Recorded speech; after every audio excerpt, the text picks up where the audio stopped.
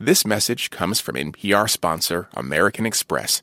Take your business further with the smart and flexible Amex Business Gold Card. It's packed with benefits that help unlock more value from your business purchases. Learn more at americanexpress.com/businessgoldcard. You're listening to Shortwave from NPR. Hey, Shortwavers. I'm Selena Simmons-Duffin in the host chair today. Let's travel back in time to the early 90s. It's springtime in Phoenix, Arizona, and 12-year-old Heather Smith is in good spirits. It's the first day of her spring break, and even though it's been hot, like 80 degrees every day hot, her family is going on vacation, and there's going to be snow. It's the Sonoran Desert, so going on a skiing trip is really exciting. That's their plan, but before Heather and her family have even packed their snow pants, she realizes she doesn't feel good.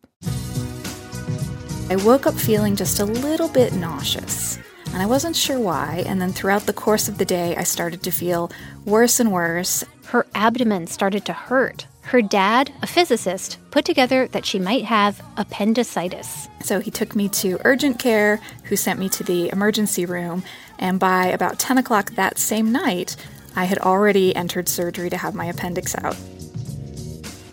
I was in the hospital for several days.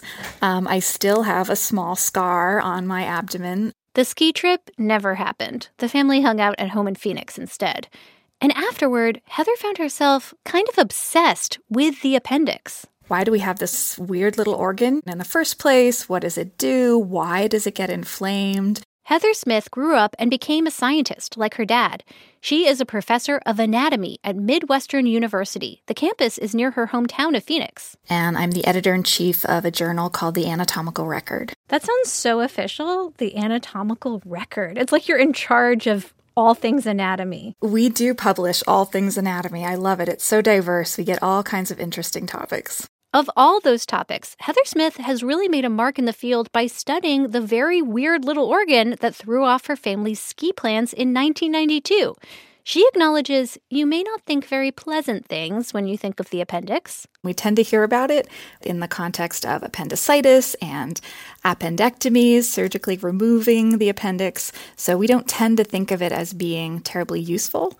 But it turns out, recent research shows it does have functions that can help us. Today on the show, the days of thinking of the appendix as a useless organ that can kill you with little notice are over. We'll explain what the appendix is good for and how a future where appendicitis can be prevented or treated without emergency surgery could be on the way. You're listening to Shortwave, the science podcast from NPR.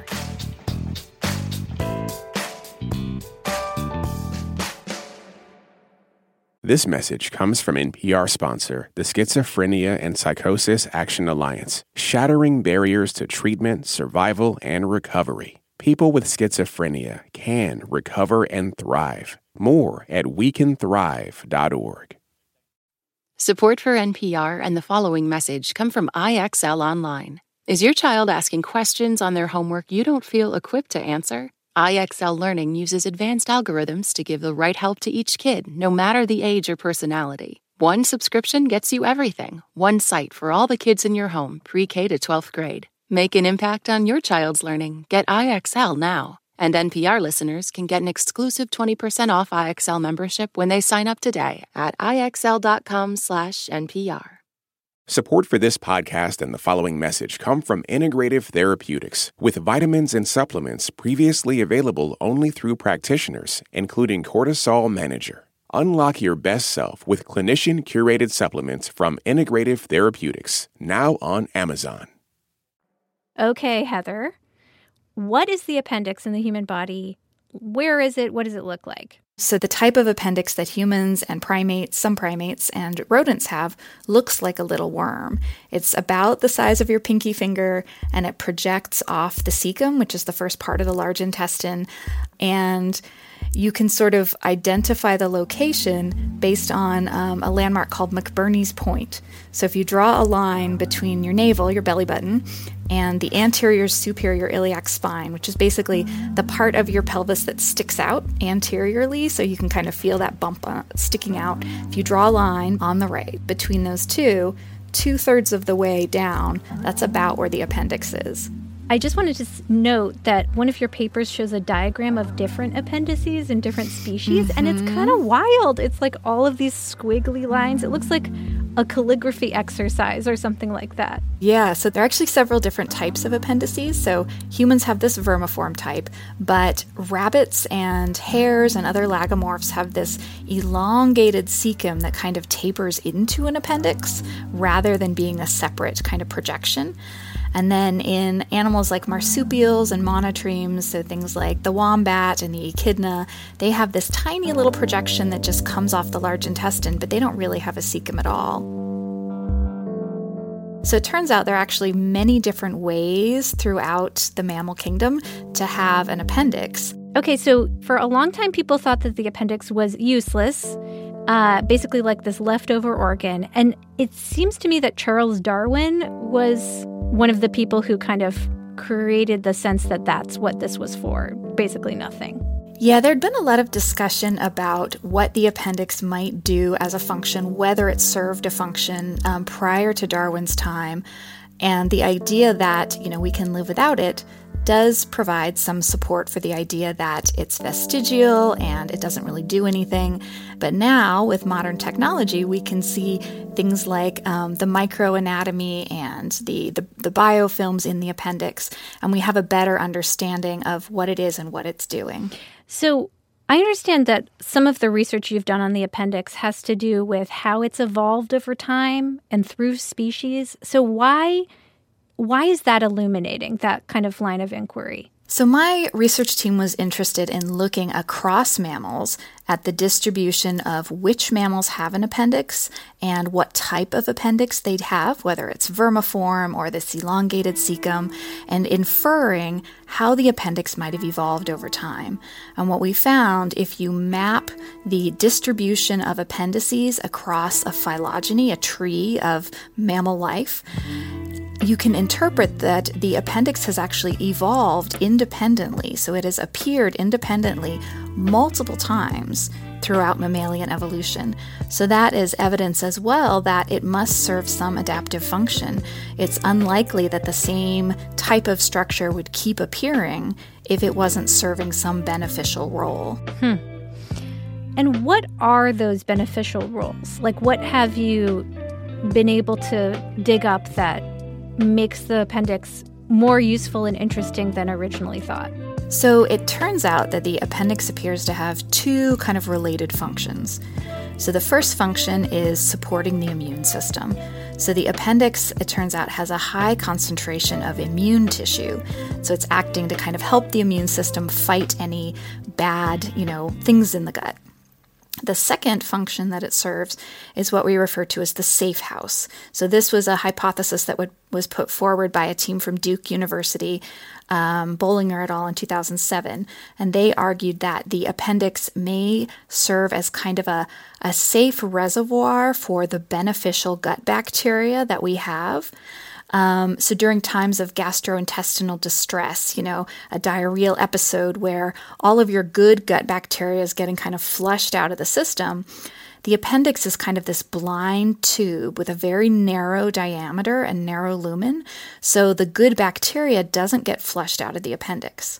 So the idea is it's safe during this time of gastrointestinal distress, and it can then exit the appendix and kind of recolonize this good bacteria throughout the rest of the gut. So the appendix is kind of helping us in two ways. It's helping to fight off invading pathogens, but also to repopulate the gut with this good beneficial bacteria after gastrointestinal issues. So it's like a little pocket that your intestine keeps some good bacteria handy. Exactly. So there's still mysteries related to the appendix. As far as I know, there's not really any understanding about why one person gets appendicitis and one person doesn't. So it seems like appendicitis is predominantly happening in sort of the industrialized nations of the world. So areas where fiber content of the diet tends to be lower. And so one hypothesis is that, with the lower fiber content, we're more likely to get little pieces of digesta. So, food that's being digested, little sort of fecal pellets that get stuck in the lumen and the diameter of the appendix and cut off blood supply and cause this inflammation. The other hypothesis that doesn't seem like it's quite as plausible these days has to do with an old idea called the hygiene hypothesis.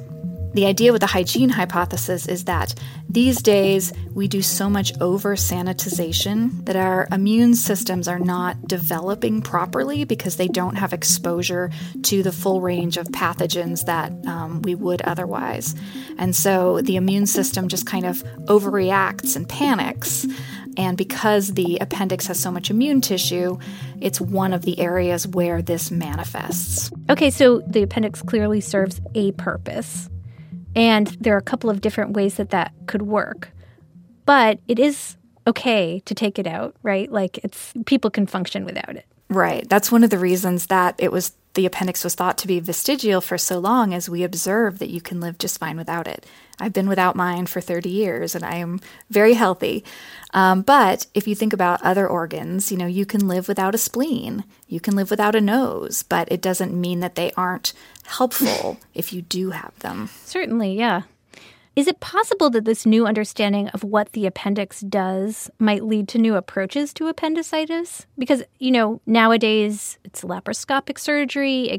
You can be in and out, but it's still surgery. You're still having part of your body removed. Do you think there's a future in which appendicitis maybe doesn't happen as often, or if it does happen, it doesn't lead to this emergency surgery that is still the treatment now?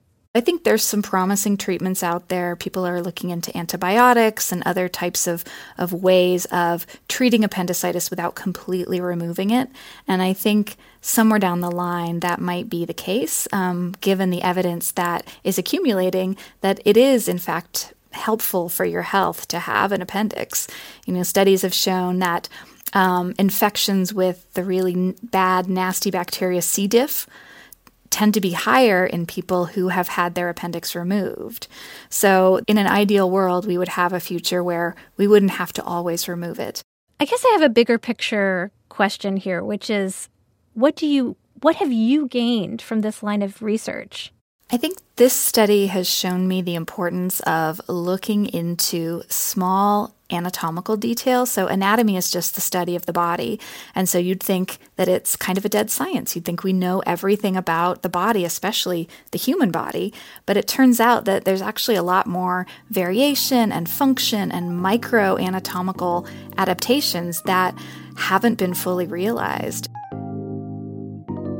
Doing just descriptive studies, of exotic animals that have never been described, or looking at small parts of our own bodies that haven't been well documented are absolutely worthwhile. I feel like maybe Operation needs to be updated. That game, for kids needs to be updated with all of this new information. Right, absolutely. It's like old globes. You got to keep it up to speed. Heather Smith, thank you so much for telling us all about the appendix and the things that it's good for that have been overlooked. Absolutely. Thank you for your time. This episode was produced by Margaret Serino and edited by our showrunner, Rebecca Ramirez. It was fact-checked by Britt Hansen. Carly Strange was the audio engineer. I'm Selena Simmons-Duffin. Thanks for listening to Shortwave from NPR.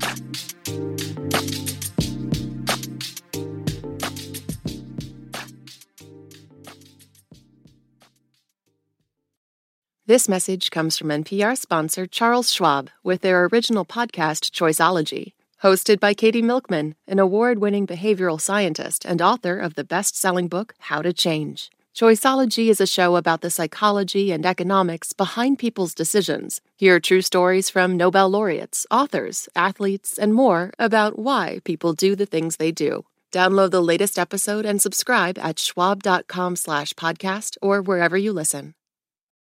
Support for NPR and the following message come from IXL Online. Is your child asking questions on their homework you don't feel equipped to answer? IXL Learning uses advanced algorithms to give the right help to each kid, no matter the age or personality. One subscription gets you everything. One site for all the kids in your home, pre-K to 12th grade. Make an impact on your child's learning. Get IXL now. And NPR listeners can get an exclusive 20% off IXL membership when they sign up today at IXL.com/NPR.